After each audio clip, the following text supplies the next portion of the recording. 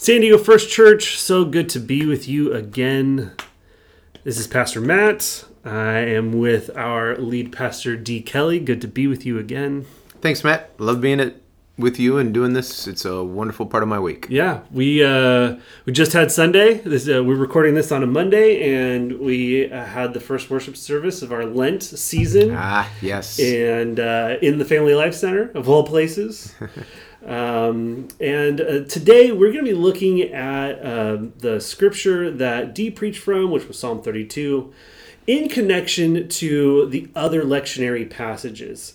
Now, there were some, to my take and to your understanding as well, you had some subtle references to the Romans 5 and the Genesis 2 passages. Genesis 2, 15 through 17, and 3, verses 1 through 7. Yeah. Help us unpack those before we jump into the Matthew text. Well, the Psalm 32, which was the text for Sunday morning, was this beautiful psalm about confession and forgiveness. And the theme of forgiveness throughout the psalm is, to me, such a powerful piece of Scripture itself, but this passage attributed to David and David's experience of forgiveness, which I think was so wonderful.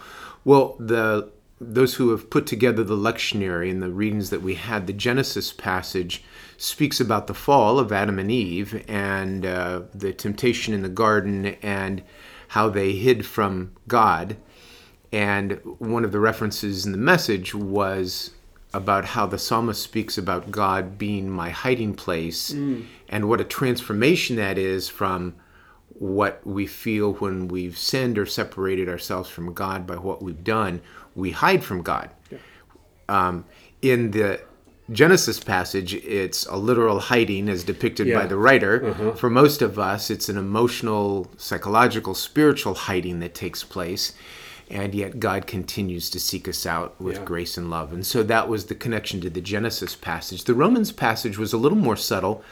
The Romans passage reading for this week talks about the difference between the kingdom of the flesh or the kingdom of this earth and the kingdom of God that's been brought about by the Son of God who's come and provided a way for us. And it's not just for us, but it's that the kingdom might come among us. Yeah. And so near the beginning of the message, I spoke about being under the rule of some kingdom in life, whatever political power or structure we live under, and that there's this subtle, nonviolent overthrow that is in the process of taking place as we give ourselves over to the new characteristics of that kingdom, and one of those key characteristics being forgiveness. So those were some of the connections. What I didn't do is make a connection to the Matthew 4 passage, which is what we're looking at this day. So if you want to read it for us, jump in. Yeah, here we go. Matthew chapter 4, verse 1. Then Jesus was led up by the Spirit into the wilderness to be tempted by the devil. He fasted 40 days and 40 nights, and afterwards he was famished. The tempter came and said to him, "If you are the Son of God, command these stones to become loaves of bread." But he answered, "It is written, one does not live by bread alone, but every word that comes from the mouth of God." Then the devil took him to the holy city and placed him on the pinnacle of the temple, saying to him, "If you are the Son of God, throw yourself down, for it is written, he will command his angels concerning you, and on their hands they will bear you up, so that you will not dash your foot against a stone." And Jesus said to him, "Again, it is written, do not put the Lord your God to the test." Again, the devil took him to a very high mountain and showed him in all the kingdoms of the world and their splendor. And he said to them, "All these I will give you if you will fall down and worship me." And Jesus said to them, "Away with you, Satan, for it is written, worship the Lord your God and serve only him." Then the devil left him, and suddenly angels came and waited on him. The word of the Lord. Thanks be to God. So I'm curious, Matt, this passage about the temptation of Christ. Yeah. Have you ever been tempted to command stones to be turned into bread? I presently have not. Okay. Never been a temptation of mine. I won't go through all of these, but have you ever Sure. been tempted at the top of the highest point of our church to just jump off? No, but I have been tempted just to hang out up there for a while. Yeah. Climbing up. Yeah, maybe, climbing up is awesome. because it is an incredible view Yeah. from the roof of our buildings. It was amazing. Yes. Yeah. I But have, not to throw myself off. Yeah. And be caught by angels. I have often looked at this passage and the other passage comes to mind that Jesus has been tempted in all ways as we have been tempted. And I read these and I go, somehow I feel like we've been tempted in different ways because these are not my temptations. Yeah. And so recently I've thought, well, what if I didn't look at the temptation, but I looked at Jesus's response as a way by which to understand what Jesus was tempted to do. Sure, yeah. And I feel like I get a different feel for this passage when I do that. And so the confessional piece that has to do with Psalm 32 makes me wonder, what is Jesus confessing in his response to the temptation? So the first one, it seems like his response about where we find our nourishment in the Word of God, that there is a temptation to try and find life in things other than the life giver. And that's what Jesus' response reminds me of. So I may never be tempted by the bread piece in regard to stones, turning them into bread. But I certainly find myself regularly being drawn to things that I think will give me joy, or life or happiness. And the writer in Psalm 32 says, happy is, or blessed is the person whose transgressions are forgiven, whose sin is covered. Blessed or happy is the one whose sins are not counted against him by the Lord. This whole notion that forgiveness is like a cornerstone for joy and happiness, and that we ought to find our joy in this characteristic of God, this abundant, extravagant grace. And it feels like maybe that's what that temptation is about a little bit, is Jesus was certainly really hungry. He'd gone for 40 days without that kind of particular sustenance, and finding the source or gratification of life in something other than God is a regular temptation that I can relate to. And I think the other temptations are there as well if I look at Jesus' response. Oh, certainly. To your point around the bread alone, that not understanding, because at least for me, I always connect the temptation of Jesus and compare it with the wandering of the Israelites through the desert. The wilderness wanderings of the Israelites is 40 years. Jesus is tempted for 40 days. This is coming right before, this temptation narrative is coming right before Jesus' Sermon on the Mount. The wanderings of the Israelites end with Moses' sermon from the Mount, that is the book of Deuteronomy. So I always kind of look there. And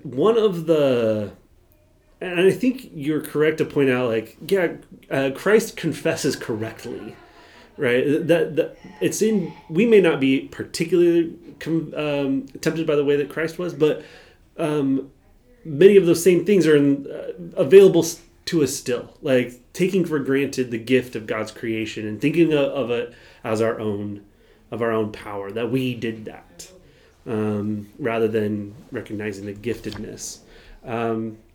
Same with the throwing yourself off. I found in that throwing yourself off the highest point, the temple. Certainly, it's trying God, but I think there's a particular religious nature to that Jesus is being thrown off the temple, or is tempted to do that on the temple, not off of the Eiffel Tower or another structure that's of magnitude. and some height. The temptation is on the temple. And that might have been certainly the tallest building in Jerusalem. It certainly was. And yet there's this particular a religious overtone there that is tempting or trying God for like religious exterior reasons. That like my performance of the trial of what is religiously supposed to be is not as important as my faithfulness. Like there's an external religiosity, for lack of a better word, like that is being pushed here by the devil, that Jesus is like, I'm not going to try God for this religious reason, for the sake of demonstrating authority, right? Even the question is, well, if you are the Son of God, right, you would do that. God would do this for you. But we often don't think of like, oh yeah, our faith practice can be a place where the temptation of being the most pious takes place. Yeah. And I think the connecting point for me in that Psalm 32 passage is the posture that moves the writer, and then the writer encouraging us to move from what is kind of an arrogant posture toward God of God, prove it. Yeah. God, prove to me that you are who you say you are, as opposed to the humility of confession that says my inability to do the things I long to do or be without your power is enough for me to surrender to you. Yeah. Without moving to a posture of, before I do that, prove to me these things. And I think that over and over in Scripture, God calls out the arrogant and honors the humble. And confession is such a humbling posture. Yeah. And I wonder if the invitation is never from God to be demeaning to us in inviting us into a place of confession, but is inviting us into a place of freedom so that we don't have to prove ourselves. Correct. Yes. That God's not saying to us, prove it. God's saying, I'm yours. Yeah. And I that's a tough thing for pride to get to. For self-sufficiency to be let go, to the notion of getting what's rightfully mine. But that's the whole point of the inside-out kingdom. Yes. And the overthrow of the self-serving, me-focused agenda as God invites us into a storyline that's so much bigger than that. Which you mentioned, and I love that line in the sermon, and you just said it, what we are being called into is the subtle, nonviolent revolution, overturning. Yeah. And that we are a part of that, bringing about the kingdom of God in that subtle, nonviolent way, which goes to the third temptation here of Jesus being on the highest mountain, which mountains are usually connected to powers, political powers, and Satan going, here's all of the political power and technology you would ever need to be glorified here on earth. And Jesus is like, I'm going to worship God, right? That we aren't to worship these political powers that are in front of our face, but we are a part of a different kingdom that is that subtle, nonviolent revolution of this kingdom of God here on earth. Yeah. And a reminder to me always is, in the midst of that, let's not pretend, though, that we're not living in the midst of those kingdoms. Oh, most definitely. Yeah. So the invitation from our Savior is, let me show you how to live a new way where you are. Yeah. Be part of God's kingdom in the midst of living as aliens in that land. Yeah. And even the radical nature of praying for the prosperity of the city or the kingdom in which you are in, but doing so out of this grace and love that is revolutionary. Yeah. is fascinating. Participate in the peace of the city. Don't worship it. Right. Don't worship it. What a great connecting point between these two. Yeah, and two passages that, at least upon my immediate reading, didn't seem like a lot of connections. I agree. There's plenty there. It's good to be with you this afternoon, D. You as well, Matt. Thanks.